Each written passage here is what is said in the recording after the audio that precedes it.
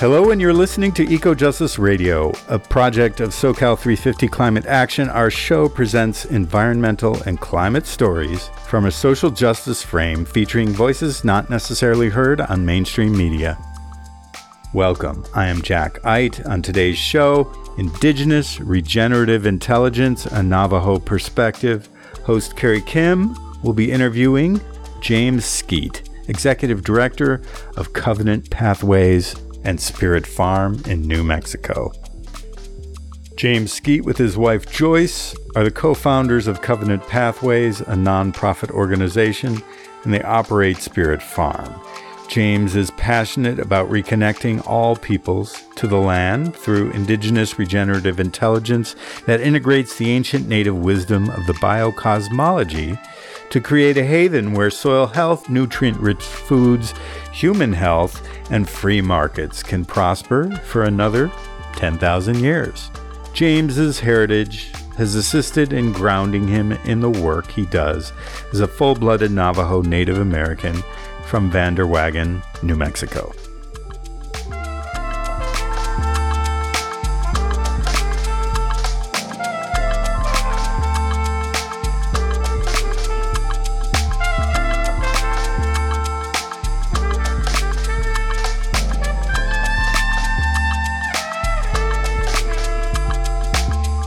Aloha, this is Carrie Kim.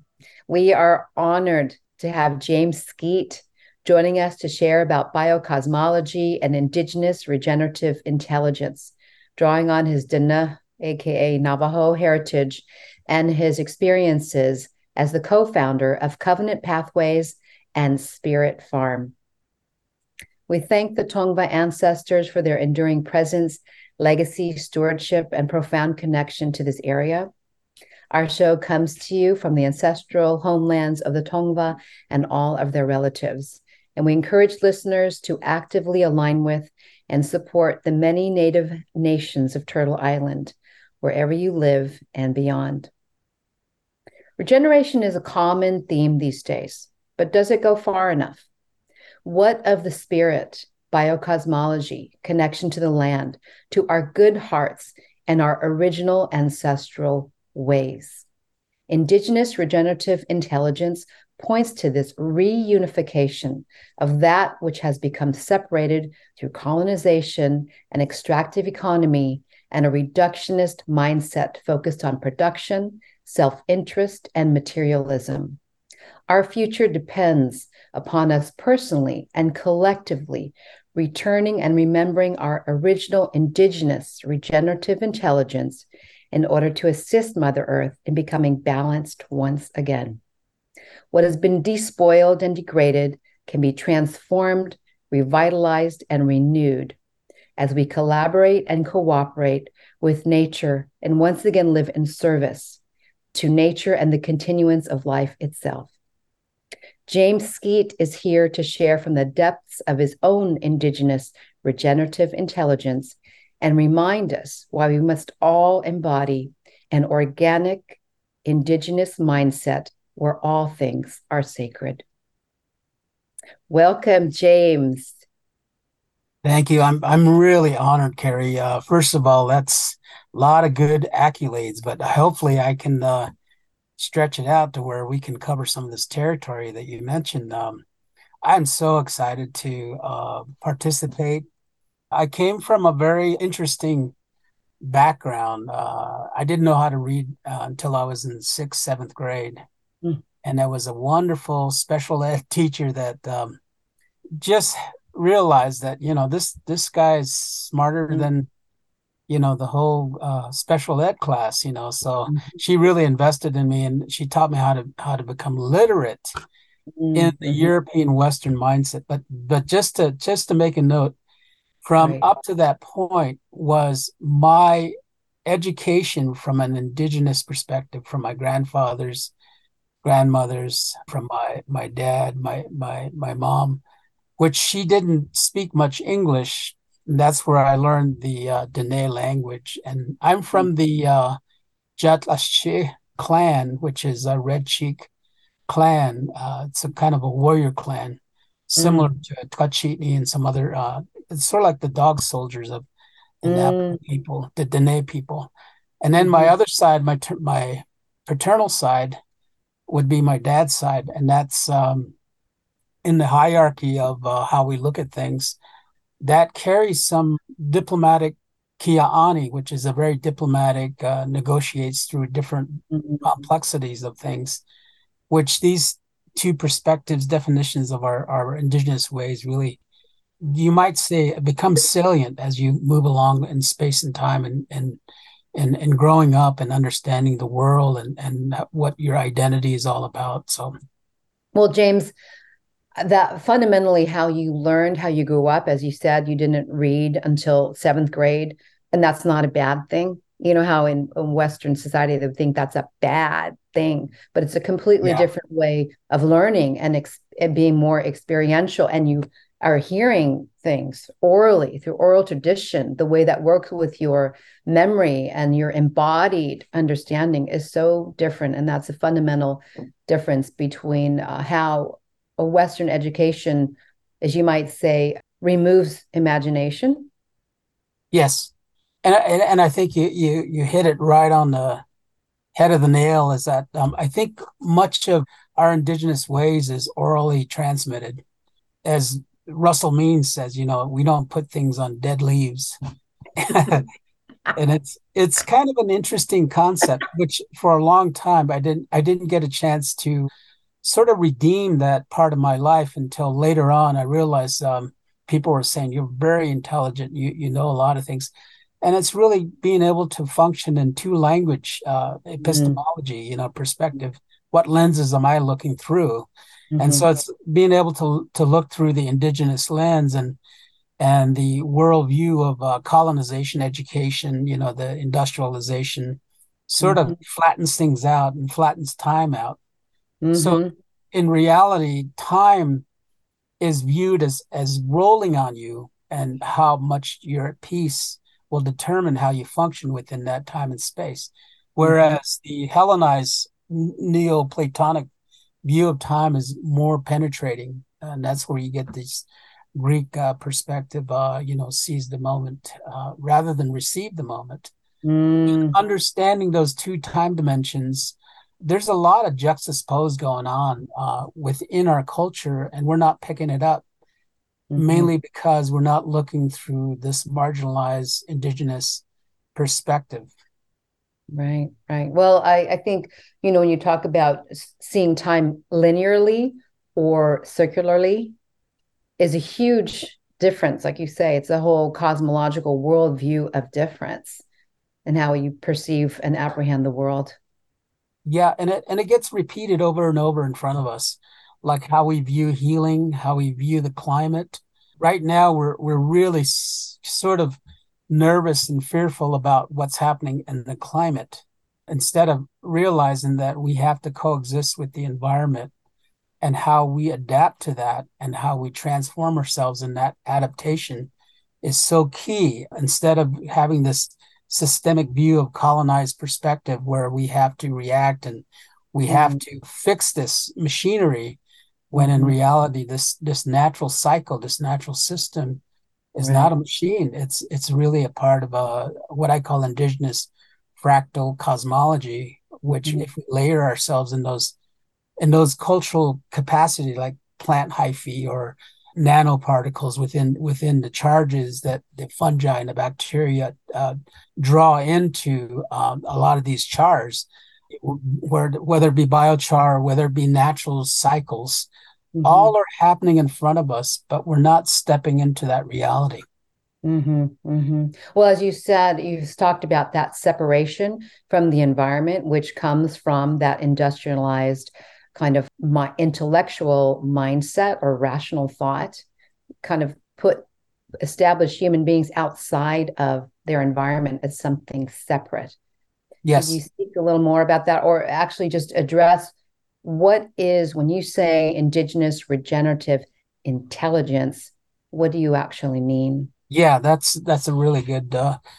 I had this in a dream. I was trying to help articulate, and because we have so many folks coming through different nationalities, different countries, different folks, we have to articulate, what it is that we were doing. We started out as a demonstration farm, which eventually collapsed on itself because it was like going to a petting zoo or a zoo experience.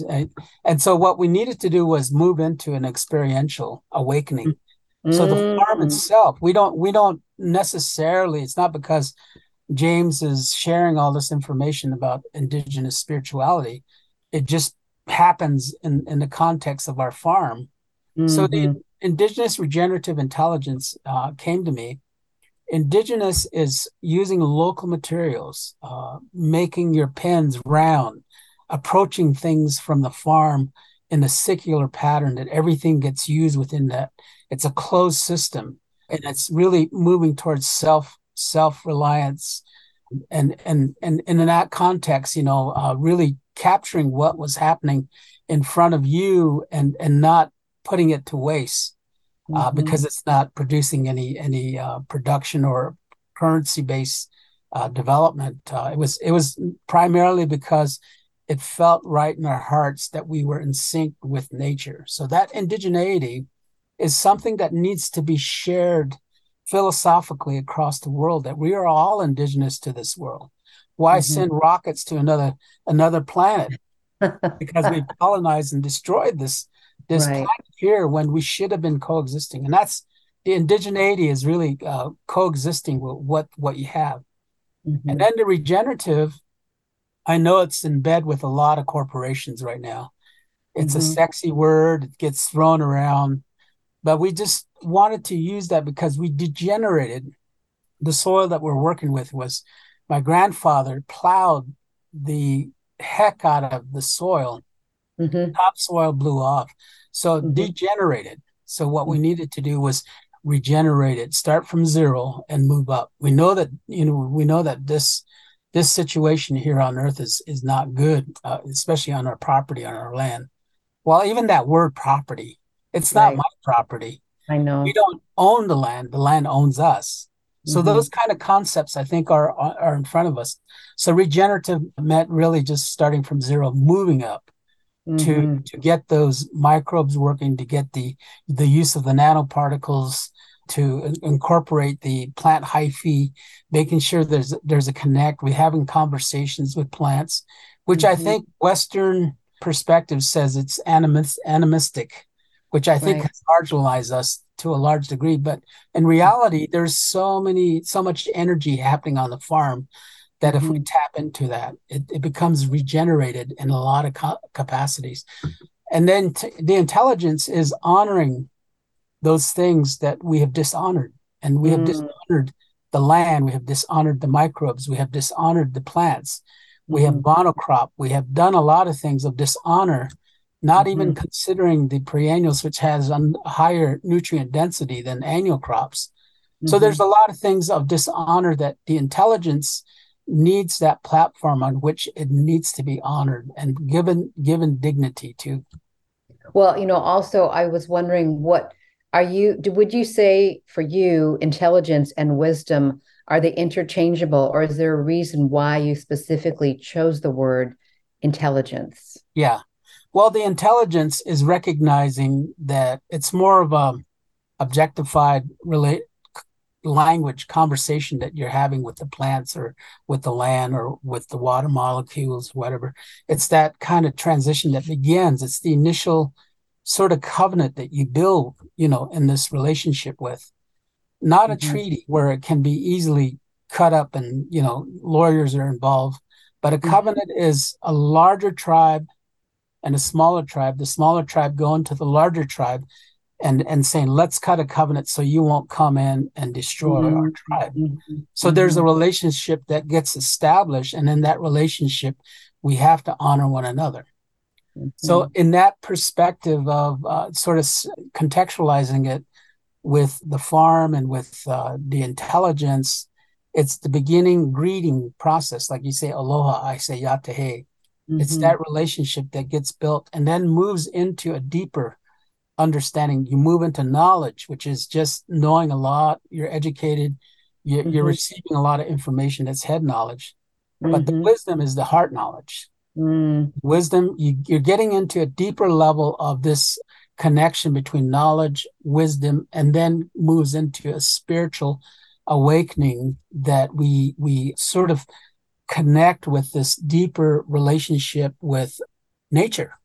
mhm. Could you talk about feeling? Because I think that's also part of the problem with, say, Cartesian thought, because feeling is not really honored. And yet, with indigenous traditions, the world over, feeling is essential. You feel the world, you feel everything that you're Yes. connected with. And that's an imperative. Yeah. And that's what's happening. I think, Carrie, you're exactly right, is that what's happening is there's an awakening going on all over the world. COVID, climate, all these things that are kind of in a state of transition, in a Mm-hmm, state of, so it's really a basis for opportunities for this, for us to step into and become aware of what's around us, and mm-hmm, then how we participate in this connectivity with humility, not arrogance. So if you look at philosophy of industrial Western perspective, it really began to originate with Descartes, saying, I think, therefore I am.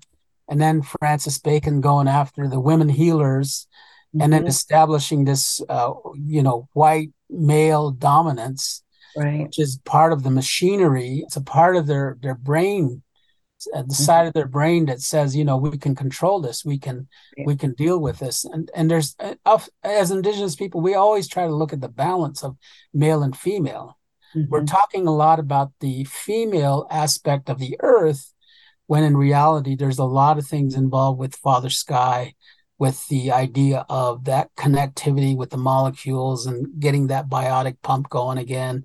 So Mm-hmm. there's some things that we're missing in this process, ancestral knowledge that was based on moving into indigenous fractals, the cosmology, the relationship with the earth, and how we are participants with it, not controlling it, not dominating it, not making it mechanical, Right. which is really, we're at really the end stages, as most prophecies have been made through our indigenous elders, is that we're at the end stage right now where we can either turn or move into these marginalized perspectives of Right. how to keep things intact, or Mm-hmm. we're going to continue this process. Because let's look at it this way: the Western European mindset culture cannot take agriculture further because they've degraded it, they Right. degenerated to the point Mm-hmm.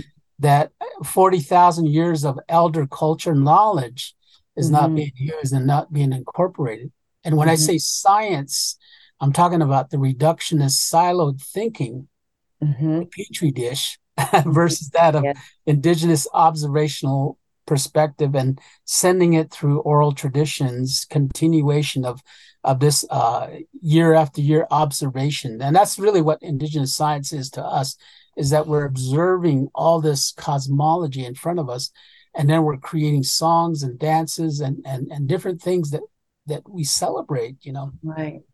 I would say there is indigenous science, right? But it's spiritually based. Yes. That's it's a different perspective versus, like you say, versus being like a head kind of intelligence or a way of approaching Well, it that's from the that's head. that's the what do you call it? Checks and balance is really our spiritual ethics, not Mm, morality. Morality is what you do in front of people, but ethics is what you do when you're alone. So when you're mhm. alone with nature, what is the process that's taken place? Are you becoming attached or disenfranchised with that whole reality? So Mm, in that understanding of nature, it's happening all around us, and like I said, we're not stepping into that reality and working with the systems that are so sophisticated. And right. science will continue to verify what I'm talking about. Indigenous science have already verified a lot of things within their culture, but they've been so marginalized that they haven't really had the fair shake to Hmm. compete with reductionist science. Because Hmm. most of reductionist science becomes siloed, it becomes capitalized, it moves into a currency-based economy, which further detaches us, and we become the co-owners of the intelligence of that technology, and then we start selling. Patented. Yes, yeah, Right. exactly. And then we start selling this to a larger audience, which moves into just consumerism. We created such a huge impact, a footprint of consumerism. That's all everything is set up. Amazon and different companies. It's really for you to buy more stuff instead of looking at what is the nutrient density of my foods that I'm eating, not what somebody has created someplace else and has dumbed it down because of these synthetic fertilizers. And now I'm eating all this, and then I'm eating cardboard. On top of that, I'm eating all the chemicals that have been sprayed on there. Right. James, we are going to take a break right now, and we will come back and speak more about Spirit Farm and its evolution. Thank you. Hey listeners, quick break here. We hope that you're enjoying Eco Justice Radio. We air every Friday at 4 p.m. on KPFK Los Angeles and Sunday at 4 p.m. on KPFT Houston. Stay connected by subscribing to Eco Justice Radio on all major podcast apps and visit our website, ecojusticeradio.org, to check out previous shows and guests and get connected with us on social media. For an extended version of this interview, as well as other benefits, we encourage you to become a member of our Patreon.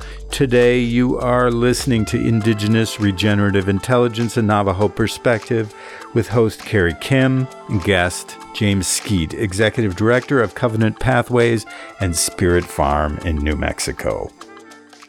So we are back with James Skeet, co-founder of Covenant Pathways and Spirit Farm.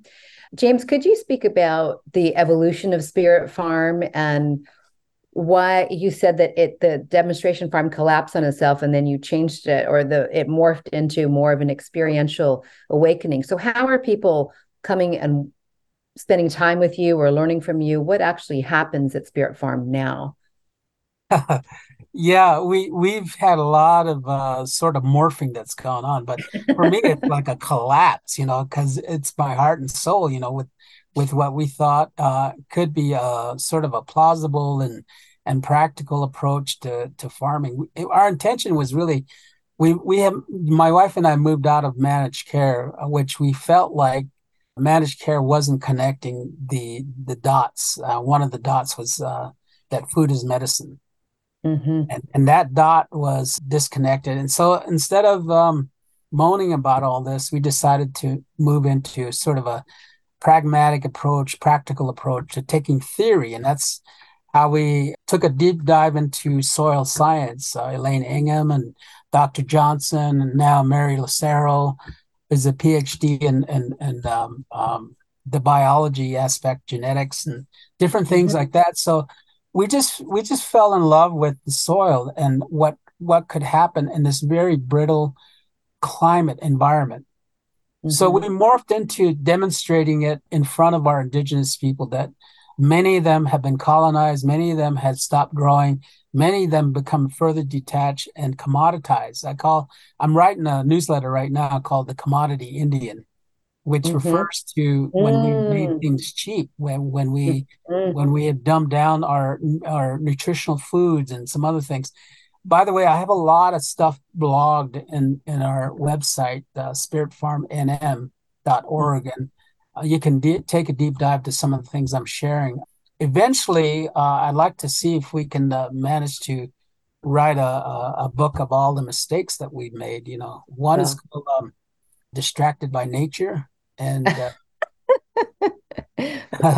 yeah, so that's going to be interesting, because we approach this whole concept of farming from a very Western agricultural standpoint, putting originally, right? Yes, originally. And then what we morphed into was that we saw us building the soil, the microbes in the soil. We took a deep dive into the fungal and bacteria ratio and on and on. And as the years went by, we saw this sort of robust annual crops that we did. And then we moved into pre-annual crops that are around here that the indigenous people knew about. And then we finally morphed into the last 3 years into experiential farm.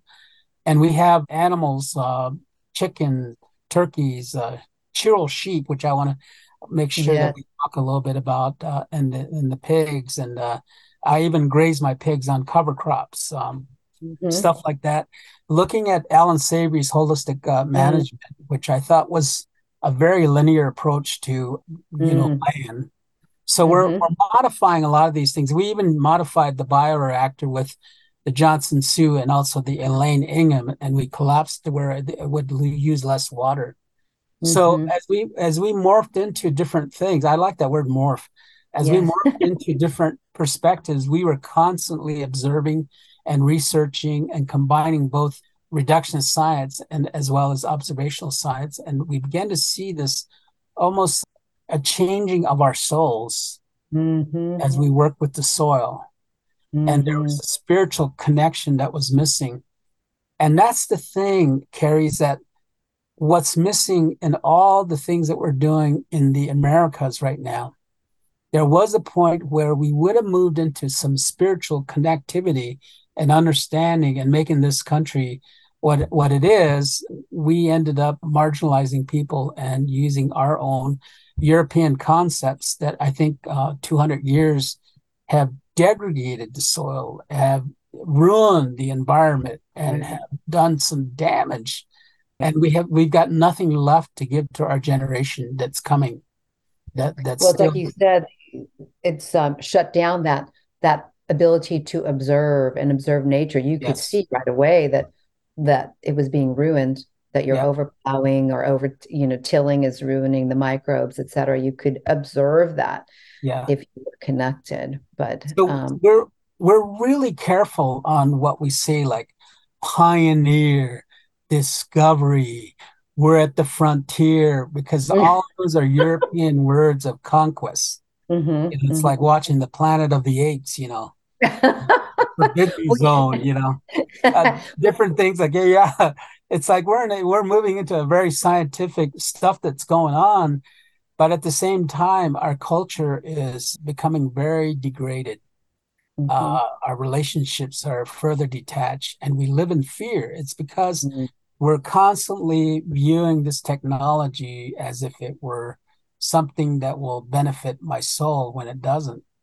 And Right. there's people that are almost simultaneously changing all over the world, and if we don't do it, somebody else is going to step into it, because that's the way nature works, is that he's going to call on somebody that's going to get out and make a difference. And so we just feel honored that we were able to step into it and hear it, even in this corporate world that we live in.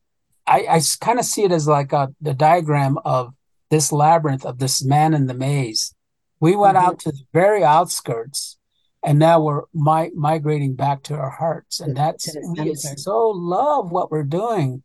Mhm. And I never got this joy when I was working as an office worker, corporate setting, working with the CEO there in New Mexico, rolling out the Obamacare. I did not have that. I mean, that was always something that wasn't right. We're pimping people to get money, and so that we can get the state more money, so that we can do more Right. synthetic drugs to the people, and we're just putting out fires.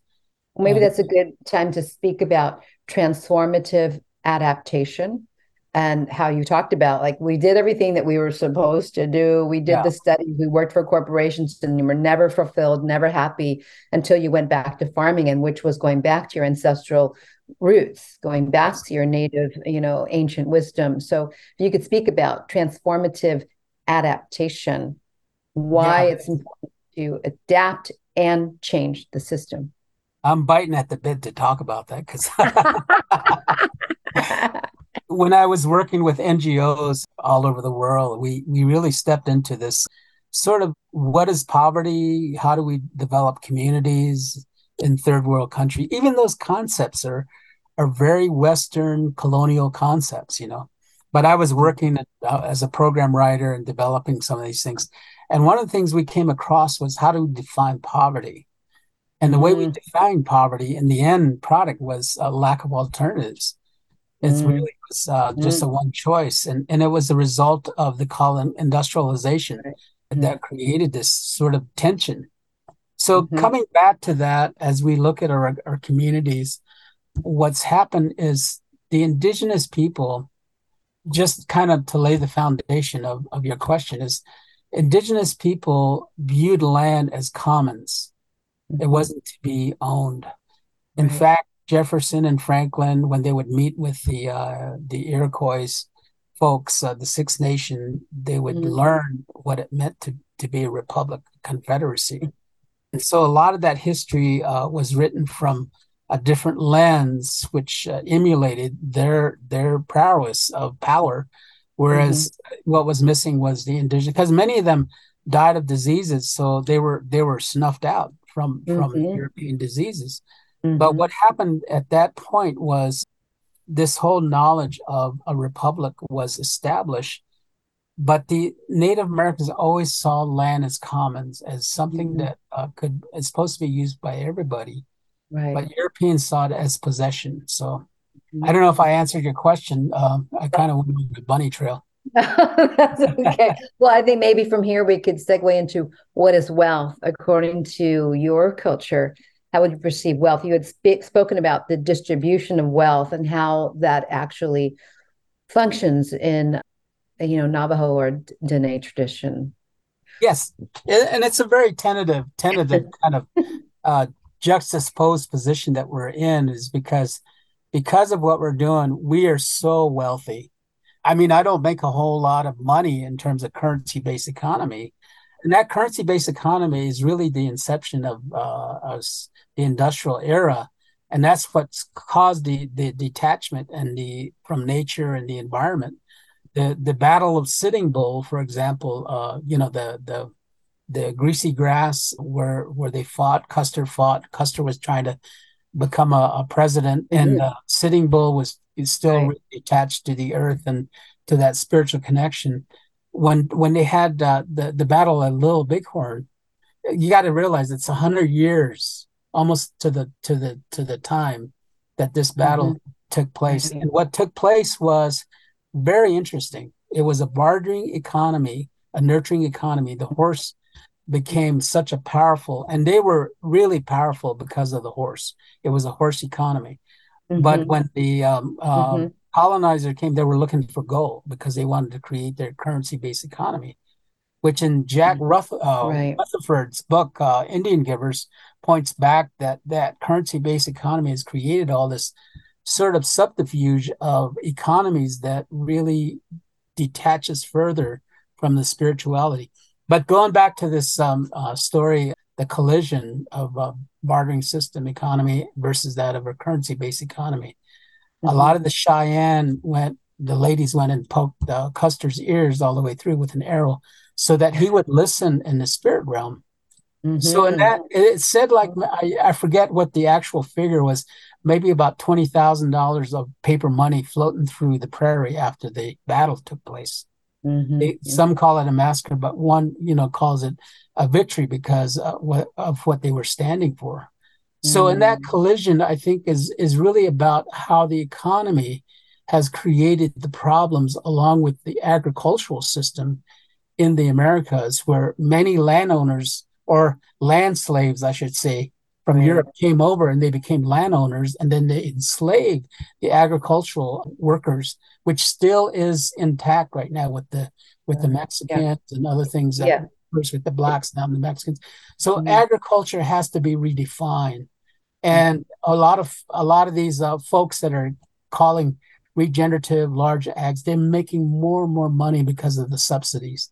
And yet Mhm. these small gardeners that we're working with, trying Mhm. to amend the soil, are the Right. ones that need the support to get this regenerative climate change to take place.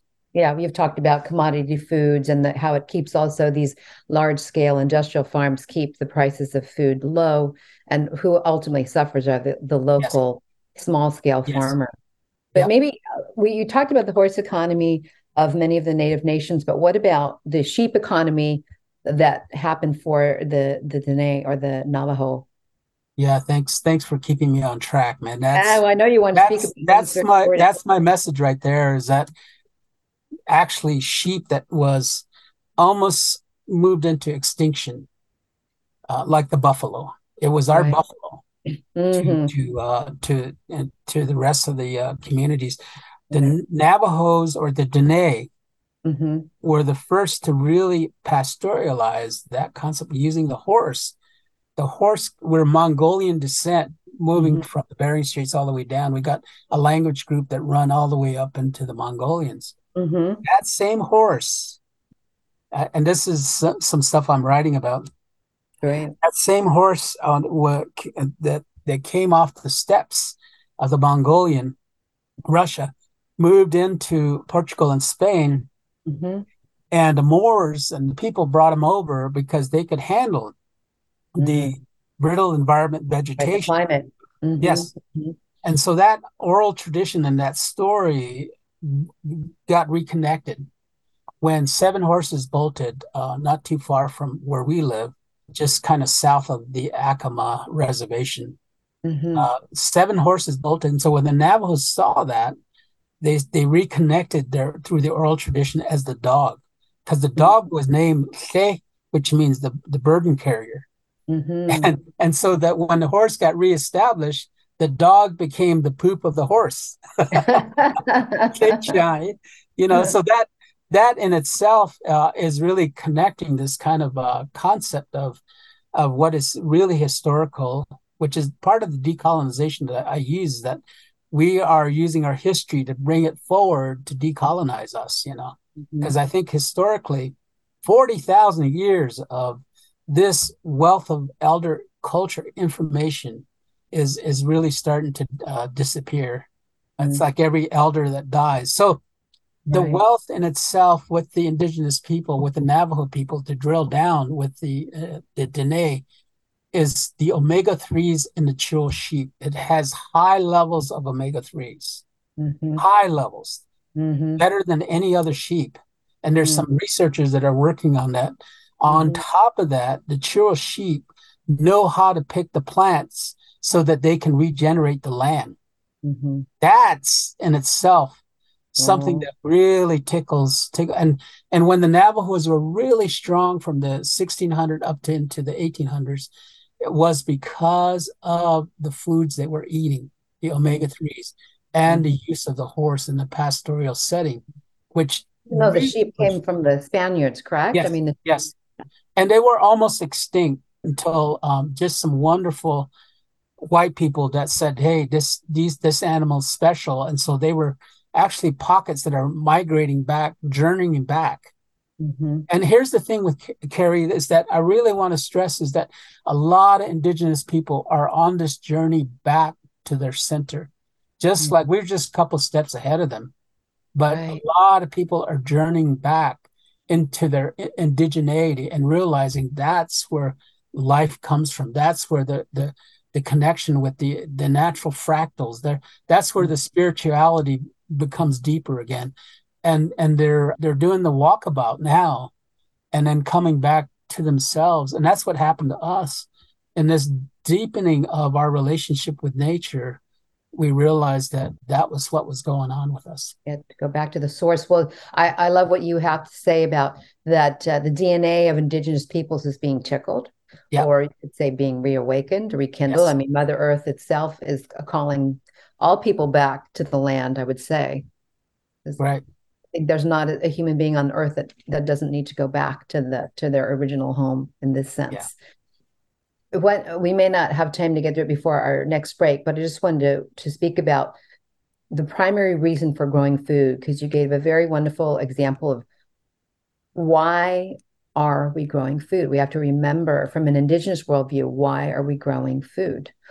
The purpose of it. Yeah, the purpose of growing food is much deeper in the Southwest because it fits into the complexity of our religion. The Zunis, the Hopis, the Akamas, the Lagunas, the Navajos, the Wallapais, the Supais, all those are indigenous people that have worked in this adaptation that you mentioned. And transformation is, we realize that this machinery of the industrial system is so huge. Consumerism now, we have to take bite-sized chunks and adapt. But in the end, we're hoping that this transformation takes place. It's like the story, biblical story of the Tower of Babel, where Mm-hmm. people just get disenfranchised with the work that they're doing in this setting up this industrial system, Mm-hmm. sending more rockets to other planets instead of, Right. you Right. know, healing our land, healing the people here. And slowly, people are becoming disenfranchised, and so this adaptation is really key. We're not talking about sustainability. I don't Mm-hmm. want to sustain the system that's put us in this. Sustainability should be a perspective of the future, Mm-hmm. sustaining the food system, and so that was always been in our environment, the Western Southwestern brittle environment, was always the key at the center of our hearts, and the ceremonies and the dances all emulated that relationship with the creator and Mother Earth and all these things that are connected so that we can sustain through generations, and we are leaving something behind in that context. So Mhm. James, thank you so much for that. We are going to take another break and we will come back to talk more about the native wisdom of biocosmology. Hey listeners, quick break here. We hope that you're enjoying Eco Justice Radio. We air every Friday at 4 p.m. on KPFK Los Angeles and Sunday at 4 p.m. on KPFT Houston. Stay connected by subscribing to Eco Justice Radio on all major podcast apps and visit our website, ecojusticeradio.org, to check out previous shows and guests and get connected with us on social media. For an extended version of this interview, as well as other benefits, we encourage you to become a member of our Patreon. Today, you are listening to Indigenous, Regenerative Intelligence and Navajo Perspective with host Carrie Kim and guest James Skeet, Executive Director of Covenant Pathways and Spirit Farm in New Mexico. Listeners, we're here once again with James Skeet, co-founder of Covenant Pathways and Spirit Farm. And James, if you could speak a bit about the native wisdom of biocosmology, what do you mean when you say this? I think it's just, let me break it down a little bit and then I'll get back to that question itself. The bio means life. The cosmology is the different onion layers within the intelligence of beings. Mm-hmm. And so it's like the two-legged, the four-legged, the plant hyphae, the fungal, the bacteria, and down into the nano levels of this charges within the biochar. Biochar is a good example of that, where it attracts and creates homes for that. And that's really the origins and what the sages really go deep into when they meditate. They move back into this really deep, deep relationship with the earth on charges, on energy. Mm-hmm. So on the farm, we really try to look at how are we concentrating our energy for that day on the farm. Mm-hmm. Not, of course, my wife is Mennonite Amish. Okay. She's always doing a list. I said, honey, the problem you're going to have at the end of the day is that the ones that you didn't check off, you're going to lose sleep on that, But if you focus your energy on that, there's a different way of going through the farm that day. Right. So the Yeah. biocosmology is these onion layers that we're attached to and how we celebrate that with life through ceremonies and songs. Our clans used to have like Tatnesati means the one that plants in the middle. Usually the middle child is the one that puts the seeds in the ground. It was that level of sophistication. It's the awareness of the context in which you're working in, and what that work means. Is it worship or is it a to-do list? Right. Is it this connectivity of listening to the plants and realizing that there's a conversation going on, and they're trying to converse with you? My mom used to say the plants are reaching out to us to heal us, but we don't have that intelligence. We don't have that connectivity. But it's through this biocosmology that I started talking about, just like in Indigenous Regenerative Intelligence. I had to put a name to it. Right. So the biocosmology is really missing in the conversation of biology and chemistry. And the approach of agriculture has been very synthesizing chemical into the land to control the land, so that the plant is for the plant, not having that relationship in a deeper exudates of roots working with the biology within the system. So Right. It it's, makes the whole aspect of interdependence and yes, interrelation, interconnectivity, as you would say. yes, that is so key. It's that connectivity with one another, and it's the humility of our hearts to hear. We don't hear because we're not. See, the ego of human beings are so strong. Hmm. It's so strong that we really have to go through a sweat lodge or a place where there's a just transition that's taking place in our hearts. And when that gets cleaned out, then we move into this just transition of moving through time and space with an understanding of clarity, of our hearts being right, and with humility. And then what establishes is this reciprocity. Yeah. And that, Well, you had also spoken about deep dreams, yes, and to me refers back to this like being in conversation with the plants and receiving what the plants are trying to say or teach us. You mentioned that the plants were here first. They are our grandmothers and grandfathers. And so they are our teachers. yes. And that same way with the bacteria and the fungal, they were here before the plants. And when the plants moved in, see, they have that relationship. And what we've done is it's nasty. It's not good. It's the Hmm. arrogance. Hmm. We're distracted by our arrogance and disrupted by nature, in Hmm. this day and age. And nature is really disrupting our plan of attack each day and realizing that nature is speaking to us. Hmm. It's All the saying time. something. Yes, it's saying something to us that we need to get our hearts right. And Hmm. that's where the spirituality comes from, is that spirituality is just really approaching those deep dives into the spirit realm. In a Hmm. way, it's spiritually reductionism. You're Hmm. reducing yourself to that degree so that you can become more connected to what's going on in front of you. And that in that connectivity, you realize that you're fully a human being. That was part of the relationship that we have with the creator, our understanding and our intelligence. All those begin to make sense. And we moved into a time of opportunity, not a time of crisis. Hmm. And this Hmm. time of opportunity is our open door to become fully human. Mm. Well, you had said something, or you had quoted someone, I don't remember who it was attributed to, but you had talked about that the white man would perceive and have with foresight, but it was always from a distance, whereas the red man was able to have short-sightedness, which was being in the present and being, they only understood what was taught to them by their grandfathers. It's a very different way, being distant Yeah. or actually being in the world, connected to nature, connected to all life.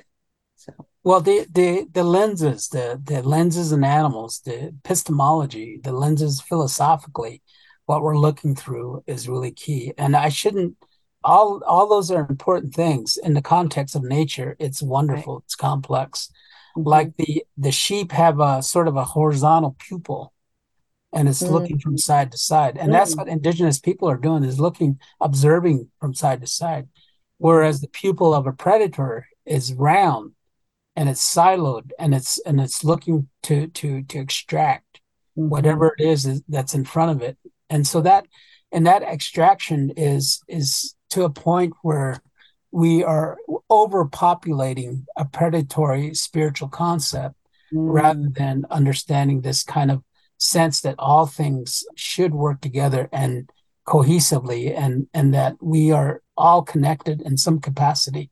When animals die, insects die, it diminishes us because Mm-hmm. we are less of a human being, because those things are becoming extinct. And look at what we've done in the last 200 years. It's because of our concept of consumerism and Mm-hmm. extraction that has put us in the straits. Yeah. And egocentrism, the Anthropocene way. Yes.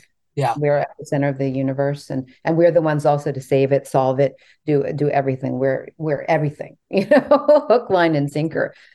How do you encourage, modern people, let's say settlers, who they're not the direct colonizers, they may be the descendants or not, but how do you encourage them to integrate the physical practices with the spiritual? There are millions of people engaged in regeneration and restorative practices, but how about moving beyond also techniques and moving in a deeply connected spiritual way. And I know that is movement and it is happening, but is there anything you can share of encouragement, words of encouragement on this? Well, to the settler community, I have to move back into this different epistemology. We have to be careful of what we mean by truth. I heard this story one time where this angel kept looking at itself narcissistically every morning. And one day tripped over a little cloud, and slammed into this mirror. And it was the mirror of truth, and it came down to earth and broke in many pieces. Mm. And so to this day, people pick it up and say, I have the truth. Mm-hmm. It's really fragmented right now because of the colonization, because of the industrial era, because of some things that we have done that has really spoken to our individuality, not community. Mm-hmm. The opposite side of community is commodity. So, those are things that I think we're starting to see take place. People are slowly dismounting from this Tower Right. of Babel and starting to realize, hey, you know what? I'm disenfranchised. And that, I think, is a good crisis. It's a crisis, not of crisis, but of opportunity. And Uh, it's in front of us. This opportunity is right in front of us, and we have to make a choice. Yeah. I wish you would share, you had shared about the Archimedes and the lever and the fulcrum, and maybe this is a Yeah. perfect opportunity to speak about that. You talk about being outside of the world in order to Yeah. change the world. Well, when I was studying dead white men philosophy, Descartes, different philosophers, I ran across the lost writings of Archimedes. This give me a fulcrum, and a lever long enough, and I can move the world. Mhm. And that concept is very much things that come from outside of us sometimes speak a larger truth in us that we need to do. And I think that's where a lot of religion comes from, and that's where human rights come from, is that we can't pull ourselves by our own bootstraps. We Mm. need something outside of ourselves. And we've gotten marginalized. And if you really want your company to grow, I'm speaking to corporations right now, Mm. just include diverse people because Mm. they know how to work around these barriers of systematic racism. And now I'm moving into how do we sequester equity?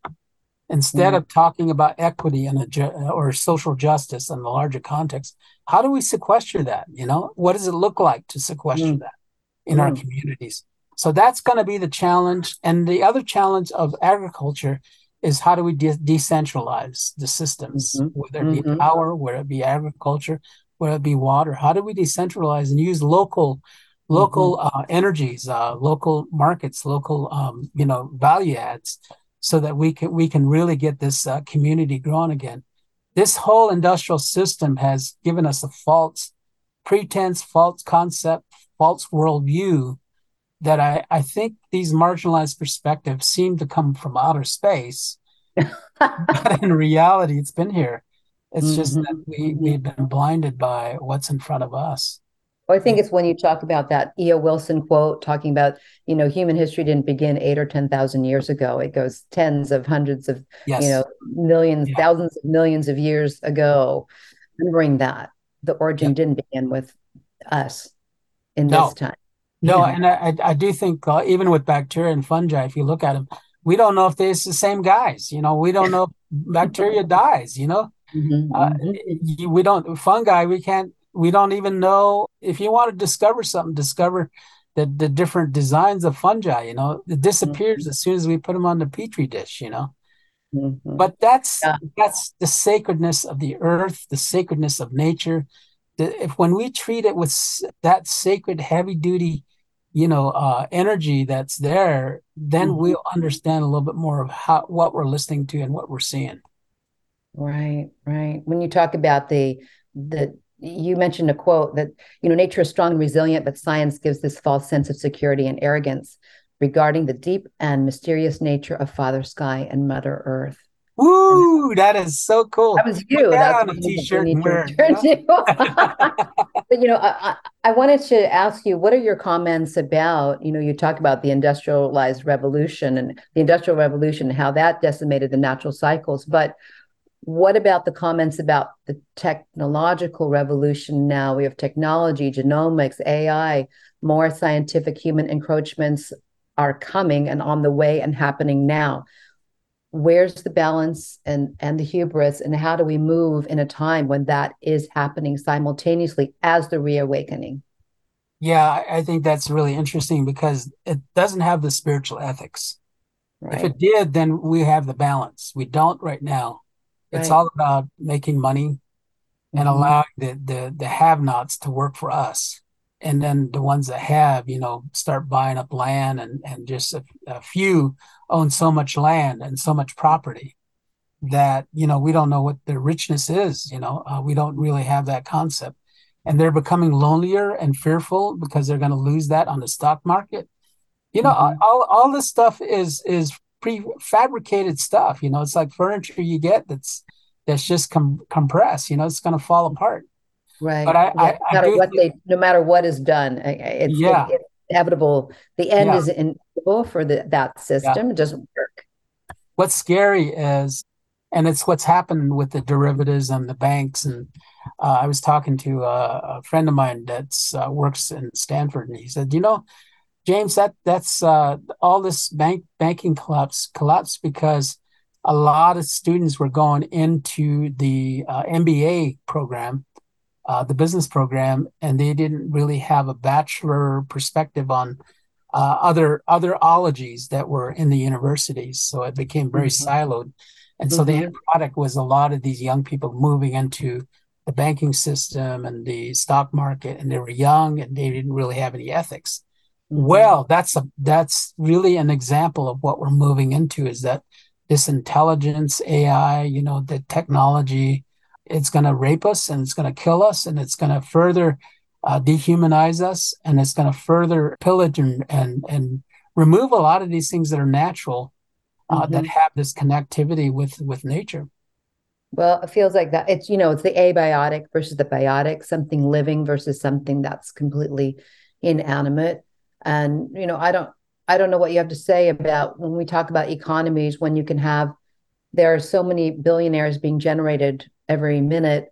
And, our young people are kind of taught to pursue that, and they're able to gain so much wealth, that kind of material wealth, like almost I don't want to say instantaneously, but so quickly that that's what they pursue, unfortunately. So I don't know what Well, you have to say to the younger generations out there on what their focus should be for the future of the human race.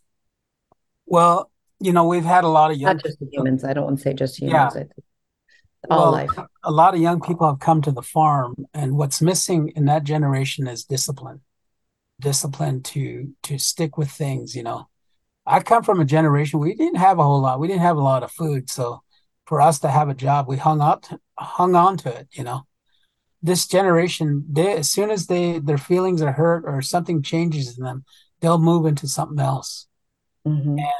The farm is a really good tool to surface that, like flax on, when you're boiling something, you get all this surface. Mm-hmm. I don't know. I can't really speak to that, except we have a lot of interest in young people having an elder spirit. Mm-hmm. Let me spell that out. That Mm-hmm. elder spirit are these young people, somehow or another, they know that the generation that we are in have not handed over anything of value except consumerism. Mm-hmm.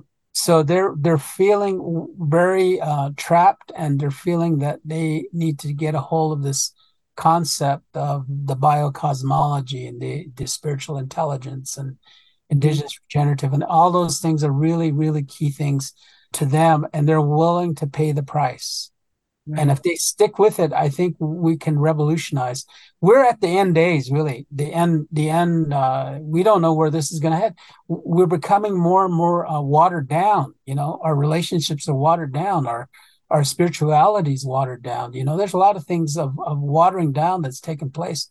It's not heavy duty medicine anymore. It's really just to keep us occupied long enough so that we feel comfortable in our skin. But I think there's nothing more inspiring that when we see an elder sharing their wisdom with a youth, and that connectivity is just magical. I've seen it so many times, in this current generation now, to see people meeting each other, finding each other for the common purpose of changing the world. Yeah, Changing the world or returning the world to sure. our origins, to that way Yeah, we used to yeah. live. you know what do you say to people European settlers, other people finding their ancestral roots, because there's been such a divorce from those original ways of being with the land, that every single culture on this planet have that at their origins. We're connected to earth in animistic, shamanic ways, the ways of the mystery, the ways of, you didn't know things from your mind, you knew it from being connected to the cosmos, truly energetically. How do you what do you say to people to be able to tune into that? You kind of have to step outside of the whole rat race of the world, the mundane world. I think it's happening almost serendipitously. It's happening all over the world. I'm finding a lot of this kind of language that we're speaking right now through this podcast and through the different places, that people are hungry for this, and they'll gobble this stuff up. Joyce and I are just really happy to be a part of the energy that's taking place, the synergy that's taking place. And I think it's going to happen whether we're in it or not. I think it's the spiritual sort of intervention that's taking place from nature, from the Mm-hmm. creator. And Right. you have to embody that. Otherwise, we're going to be totally lost in this whole hurricane that's coming. Yeah, definitely. Like you said, we have to focus our energy in that same way. So, James, could you please share how listeners can stay in contact with you? And also, you mentioned about your website where they can read your blog and the articles you've posted there. You've got many videos. If you can share some of your links and ways that people can be connected with you. Sure. I do blogs off and on, and I have to think through this stuff and share it. And what's happening is there's a lot of people that are getting on our newsletters that we send out. Our organization has two different concepts or different labels. One is Covenant Pathways, which is how we started on really studying covenants. The other one is spiritfarmnm.org, which is Okay. more about the farm and what goes on and what we're learning, what we're researching, taking a deep dive on the Chirrell sheep, the biochar, the soil, the remediation of soil, looking at larger landscapes with the different animals, bale Mhm. grazing, the desert brittle environment perspective. It's all on how you hold your lips. No, it's James, that's where you yeah. can contact us. Our email is Navajo Designs with an S at msn.com. James, thank you so much for all that you are doing. Thank you that you have heard and gone back to express your own spiritual understanding and then share that with the world, because it is what so much is needed for people to reawaken to their spirit and to Mother Earth and restore that connectivity. Thank you Well, immensely. thank you. Yeah. Thank you to our guest, James Skeet, and thank you to our listeners for joining us. This has been Indigenous Regenerative Intelligence, a Navajo Perspective. For an extended version of this interview, become a member of our Patreon or visit our website at ecojusticeradio.org. Please connect with us on social media at EcoJustice Radio, SoCal350, and Adventures in Waste. If you like what you've heard today and you want others to be informed, you know what to do. Subscribe, share the episodes, and help us continue our efforts by joining our Patreon or making a tax-deductible donation to the show.